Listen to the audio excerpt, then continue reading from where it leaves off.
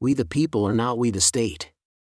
We the people are subjects of the state, created by the state for its glory, not our own. We do not gain our rights as citizens from the pen of a state official. But we are given an identity that is subject to the state. We do not exist until an official of the government issues a birth certificate in our name, and eventually, an ID to enable us to pay taxes. What defines a subject? Is a citizen the same as a subject? Who are the people if this group does not include the state? A subject is a being subjected to the authority of the state. The subject is a being subjected to the authority of a political entity, as liege man, as servant, in other words. A subject of the state is an entity created to serve the state as the property of the state. The subject has been accepted as part of the state's property and as a title holder of state assets. Without the lordship of the state, the status of subject would not make sense. There is a power disparity inherent in the term.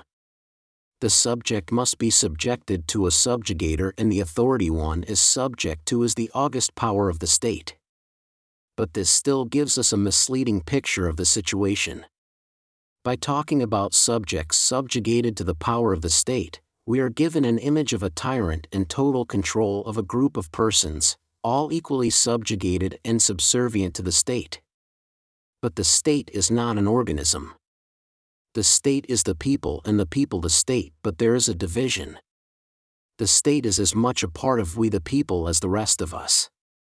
The state is composed of moral beings, the same as the people are moral beings. What the state is, in terms of its governance, is offices filled by persons with fancy titles. But regardless of the office they hold or the title they work under, the staffers of state offices are no more or less human than the rest of us. The division of we the people from the state is artificial. The power of the state does not come down from on high. It is extracted from the people. We the people are not the state, but we are not separate from the state, not totally. Even the most august ruler was at one time a child. Even when the child grows and becomes a man, no individual, no matter how powerful and capable he may be, can intimidate and control only a few persons directly. A single person can supervise a dozen or so people, at most. Certainly, no human being can control millions of people, even were they desirous of being supervised. Thus, in every state there is a hierarchy of power. There are people close to the center with great power, and those who are the furthest from it, with little power. No one is devoid of power, and no one is all-powerful.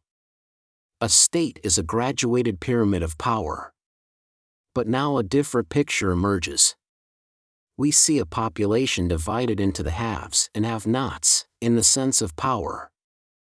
This line is made visible when we talk about property, but it is more complicated than deeds and mortgages suggest, because a person can be in charge of much wealth without owning it. He may be appointed to a high office with authority over much property without owning any of it, or may have ostensible ownership over land and buildings but be so deep in debt, it can all be lost in an instant. A third option, and the most common one, is that the person is the owner of title but has only the control over what he is said to own, to the level the state permits. We cannot modify our property except in accordance with the zoning regulations, for example. So no one truly owns anything in this world. Ownership is always conditional and partial. But in every nation and town we will find an oligarch with political and economic power. It does not matter if the system is capitalist or communist, both systems are fascist in their operations. Communist and capitalist systems both have a disposed and alienated people who have little or nothing that serve as the workhorse of the state.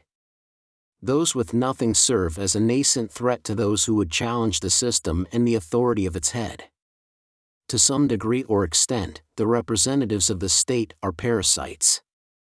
They do not produce more than they consume. What they have not earned. This is not just a physical condition, there is a type of psyche that seeks a free ride. This being said, What does we the people mean when one segment of the population lives off of the labor of others? Who does the phrase refer to when we are not a uniform body? Our values are not the same as the values of others. Those who seek power and are willing to do the bidding of the powerful to gain subsidiary power are not the same as the rest of us. They cannot be. We who are the targets of freeloaders and the host of parasites are not freeloaders or parasites. We the people is not just an abstraction, it is a phrase meant to distract us from the deep division between us and them. It's an idea meant to manipulate the good into cooperating with evil. If you produce vegetables and your neighbor does not, any negotiation will leave you with less than you have. There is no benefit for a producer to negotiate with a parasite. A person who is gainfully employed and is self-sufficient has no need of government. You may work and produce goods and services, but if you do not live within your means, you will need the regulatory services of the state. It is only those who live within their means who can live as free citizens. Parasites cannot live without the regulatory power of the state to protect them. Parasites are the only people who need the state. It is criminals and freeloaders who need the state. But if this is so, the phrase, "we the people," is revealed to be nothing more than a way to get the most productive to identify with the worst parasite. We the productive are not related to those who wish to live off of our labor. Were it not for the need for regulation, created by wrongdoers, the state would have no function. It is not the good who need the law, but evil. The state does not get rid of evil, it regulates it. The state manages evil, that is its mission. There is no we the people because there is good and there is evil. There are two races with two realities, and these translate into two distinct cultures and groups of people. There is enmity between us and them. But the state is not on our side. This is the problem with the we the people narrative. The state is our enemy because the state needs and sides with the enemy of us. This is why a more honest way of portraying the situation we are in is the phrase, "the church and the state." Because these are distinct groups of people. The groups can be identified. We the people at best refers to those who belong to the state and who need the state. The church is not part of the state if it is a biblical church. We ought not be deceived into thinking we are part of the culture of the state. They are against us, but they cannot oppose us directly, because they need us. Parasites need our creative energy, they want us alive and working but disempowered and docile. The intention is to alienate us from our labor. Unless the state can get the church thinking church and state is a partnership, it cannot legitimize its appropriations. How many of us do not think taxation is a legitimate power of the state? Taxation is accepted because we assume our work has a public component. This socialization of work creates a liability, which is a claim on the value we create by the state. Liabilities expose us to a threat of loss. Property that has a liability attached has a competing interest to that of the owner of record. Where there is a liability, there is another person who has a claim on what we think belongs to us. Liabilities represent competing claims to the same asset. All property has a liability attached to it in the form of a lien held by the state. Nothing is privately owned. All property and all assets are publicly owned because all property is licensed by the state and is subjected to restricted use. Unfortunately, the terms private and public are misleading.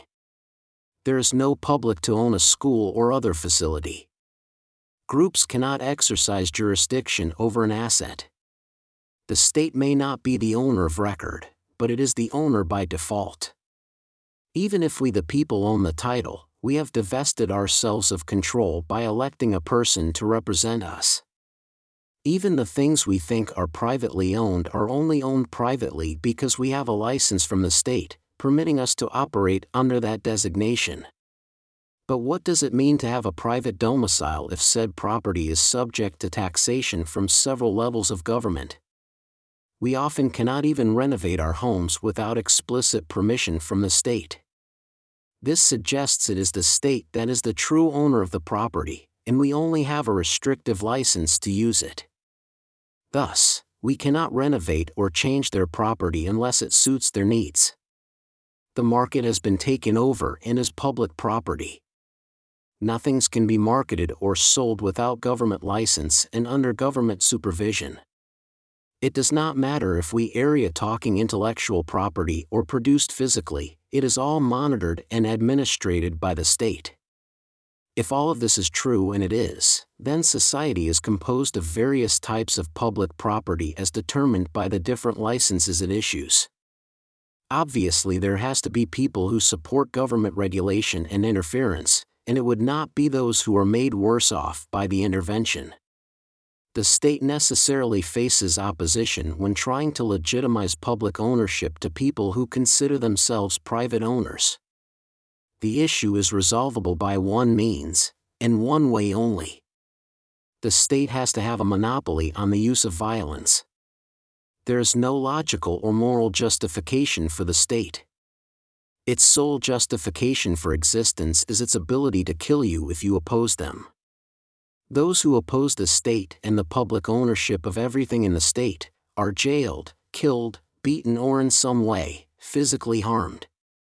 The harm continues until the opposition is neutralized. The state cannot exist when the ownership of property by the state is opposed. There is no logical, moral, analytical, or biblical way to legitimize public ownership. More importantly, since the state cannot justify public ownership, it needs a group of people who find it in their best interest to support the state's illicit and immoral claim to private property. These are the parasites and freeloaders. But how can the state claim ownership to the state, and by which principle do freeloaders claim a share of what they did not contribute to? The most basic truth we can come to is that God created everything physical. How then does the state get to lay claim to what God created? But there is always only one answer. Public ownership is ownership through seizure. Most of us see the natural world as unguarded nature. Since everything natural is unprotected from human seizure, strong men lay claim to it. It is still a fictitious claim no matter how strong the force is that is defending the claim. No one can justify owning a waterfall, river, landmass, or anything that is physical and natural. If you do not have the means to protect it against those who would take it forcibly from you, you lose it. If we do not physically protect what we claim, there is no path to having your claim reinstated or gaining compensation for your loss. Even a nation is nothing more than a body of resources that the state can defend. A nation is nothing more than a claim to a part of nature that can be defended by the state against interlopers. If the state fails to defend its claim to its jurisdiction, it loses its status as a nation. We the people is a false image created by a state needing support for its claim to nationhood from its subjects. But the imagery soon fades when the state faces the need to finance its regulatory activities. We the people become subjects of the state and prey to its expropriations. If we have anything to expropriate, the only time the abstraction of we the people has any value is when the state is facing down an external threat. Without the external threat, we the people become two groups composed of producers and parasites.